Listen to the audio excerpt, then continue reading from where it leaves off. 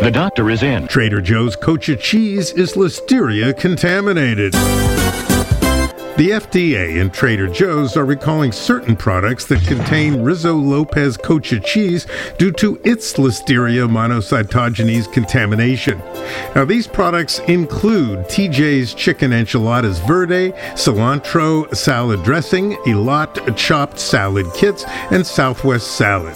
Return these products to TJ's for a full refund.